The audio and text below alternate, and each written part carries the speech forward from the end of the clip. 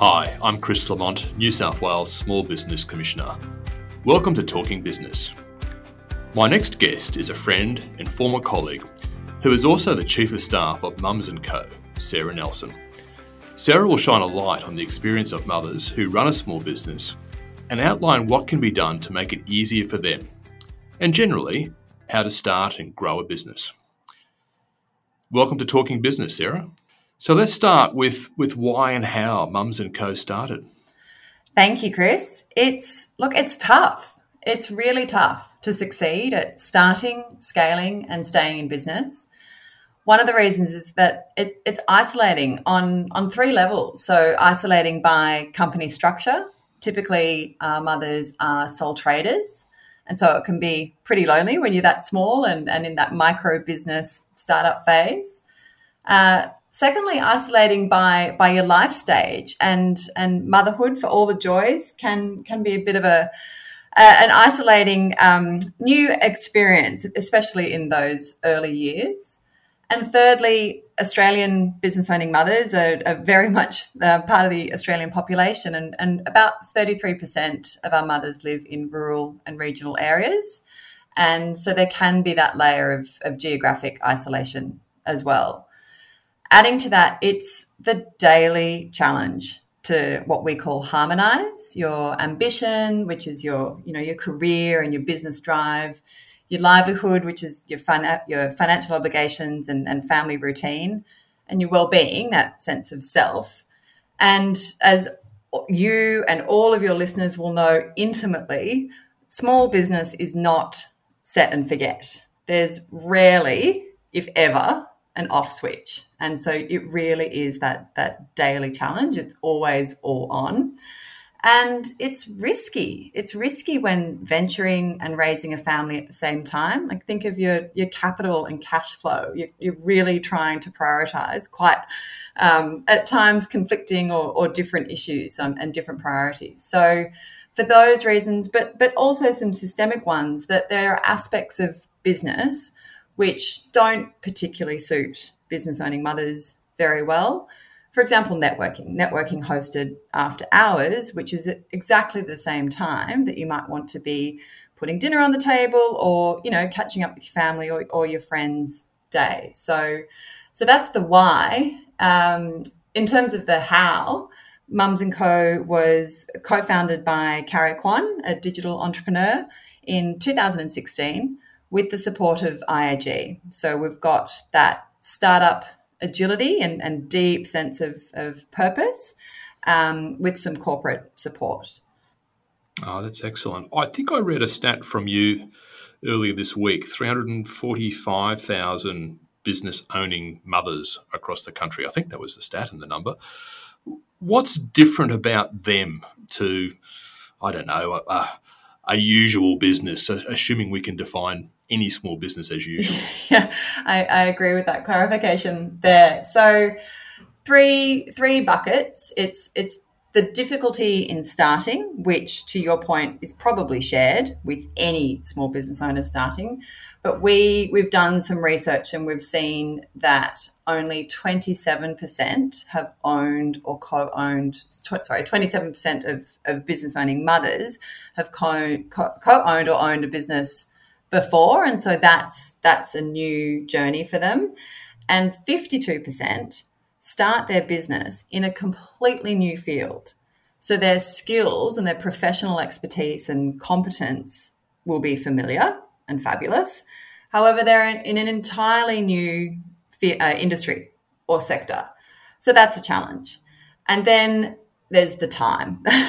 Business owning mothers typically have 1.9 children. I still don't understand why it's not whole, but it's 1.9 according to the ABS.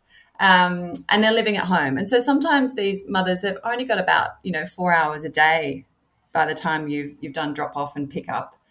And again, probably a shared challenge with any small business owner is that because it's just you tend to work in the business and not on the business. And so there's that time resourcing challenge.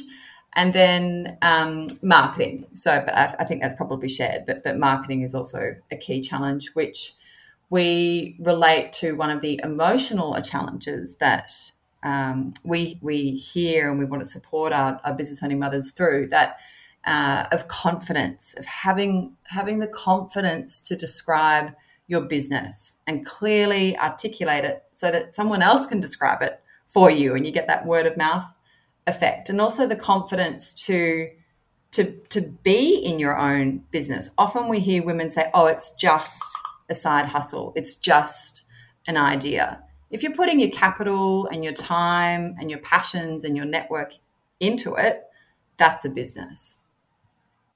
One of the things I've been concerned about during COVID and now, young people, and I describe young people in a broader sense than what I probably would have 10 years ago, but say under 35 might be looking at all the headlines and saying, why would I even go into business? It all looks too hard.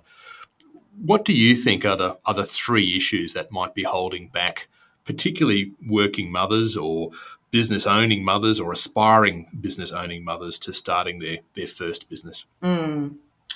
And I can relate to the young people. So the average age of a first-time mother in Australia is around 27, and it's 32% of women start their business while on maternity leave. So if you're 27, you get it going, if not on your first or your second, you're definitely in that sort of 35 age bracket. What we're hearing is actually good advice is essential.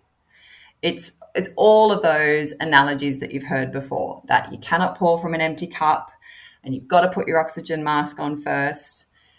Mindset now is absolutely essential. Go into small business with your eyes wide open.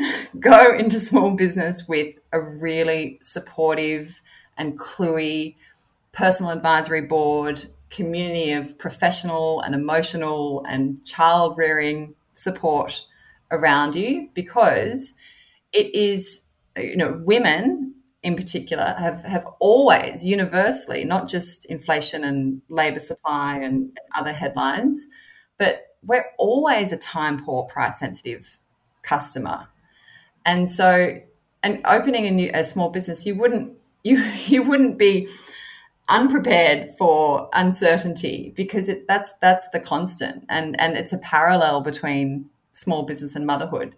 So that's sort of three issues that I've touched on. If there's one, you can absolutely transfer your skills between business and motherhood in the way that you can apply an entrepreneurial mindset to unpacking the dishwasher. And it's really that focus on done is better than perfect. Just get it done, take the step, but have the community of support around you.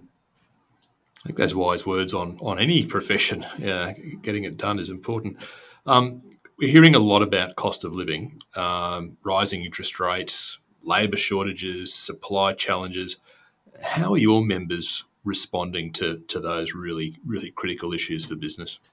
Yeah, it's that perspective and the mindset shift. It's that investment in yourself. I think the digital transformation that COVID has enacted for most businesses, I think it's fair to say most businesses now are a technology business. And so it's the focus that you have in being a data-led, evidence-based business. You cannot afford, especially now with cost of living and other sorts of issues, and especially for the experience of a business owning mother, where you're juggling, you're prioritizing. Am I spending the money on my groceries, or am I spending the money on automating a process on my business? It really is that constant tension. So you need to have that focus and the results to guide your decisions. I hear often from small business owners who've been inspired to get into business by a family member or a colleague or just someone they've read about. Has there been a business owner that's really inspired you recently? I absolutely love this question, Chris, and you're probably not going to like my answer, but it's truly impossible for me to say. And one of the reasons it's so impossible for me to answer that is because of your reports that in New South Wales, small business owners, and correct me if I've misread it, but I think I read that small business owners account for 98% of New South Wales businesses. Is that correct? That's right. Yep, absolutely right. So that's how impressed I am. And I am married to a founder. I've worked in support of small business since at least 2016. I myself am a micro business owner, and the sheer scale and broad spectrum of impact that small businesses have on every level is just absolutely incredible, and therefore impossible to say my favorite, because I think that collective impact is just so inspirational. There's a recent report commissioned by IAG by SGS Economics and Planning, and they reported that there are 4.7 million people employed by small business in Australia, and that's generating 418 billion to our GDP. So picking one that, of that 98%, or one of that, employing those 4.7 million people is pretty much impossible. I wanted to answer your question though, and so I am inspired by founders and owners talking about business at the dinner table. I'm inspired by business owners living with a disability, which is 12% of business owning women are running their business with a disability. I am blown away inspired when we chat with regional women who, before 7 a.m, they have driven a harvester, planned their kids' day, dropped them off to school, done some work for their full-time salaried job, booked dinner at the local pub for that community impact. Like, just the multiple roles that small business owning women play is inspirational. And of course, the 7% of business owning women who are parenting solo, again, just that constant effort and focus is absolutely inspirational. I'm really glad you mentioned regional. As I record this with you today, we're in Sydney. I think it's sometimes easy for people in metro centres to forget the additional challenges that small business in regional areas have. And, we talk about digitisation, and that's great. And there's some wonderful things that have come from digitisation. But if I'm in Broken Hill and I've got intermittent internet service, like, that's another challenge on top of everything else of being remote, etc. So I'm really glad you mentioned the regional space there, because I think that's something that we'll try and address in Small Business Month in November, to really, as the theme for this Small Business Month is Connect for Success, do more for regions, and particularly business owning mothers in regions who might be having a go for the first time, or might be justifiably a little bit exhausted with everything that's happened over the last 2.5 years. I want to talk about the future of Mums & Co. Where do you see this going? And I guess, what are your personal goals within Mums & Co? Well, we're a startup, and so I'll use the now, next, and later framework, which we hear in startup parlance thrown around. And so now we're focused on Be Empowered. It's our 4th annual conference for business owning mothers, happening on the 13th of October. And we have an inspirational lineup of speakers, business owning women and mothers themselves. And so warmly invite all listening, regardless of where you live, to join us on the day, on 13th of October, in person in Sydney and online in Broken Hill and across the country, wherever you may be. And then next, over the 12 to 24 months, we have, I call it a curriculum. We have got a curriculum of upskilling and networking events, which you can book on the Mums & Co digital platform, that features 24 events, 12 experts, and asks every one of our members to create their personalised action plan about the next steps that they need to focus on in starting or scaling their business. And then we're also, so some of the research that I've sprinkled, the stats that I've sprinkled throughout our conversation, Chris, we're really looking forward to commissioning another study next year to really understand and, again, have that evidence base and database foundation to continuing to provide the support for business owning mothers. But most of all, women are creating more businesses than men at the moment. And so we just, later we really want to see that success and success on your own terms, each and every member's and business owning mother's own terms, because we just, going back to that collective impact of small business, women are role modeling entrepreneurship for their families. They're contributing to their wealth and their economic security. Many businesses are born global, so it is just the most fabulous positioning for Australia, having these innovative and creative businesses coming from our cities and regions across Australia. And it's just a really exciting time. So very ambitious to advocate for that in any way we can.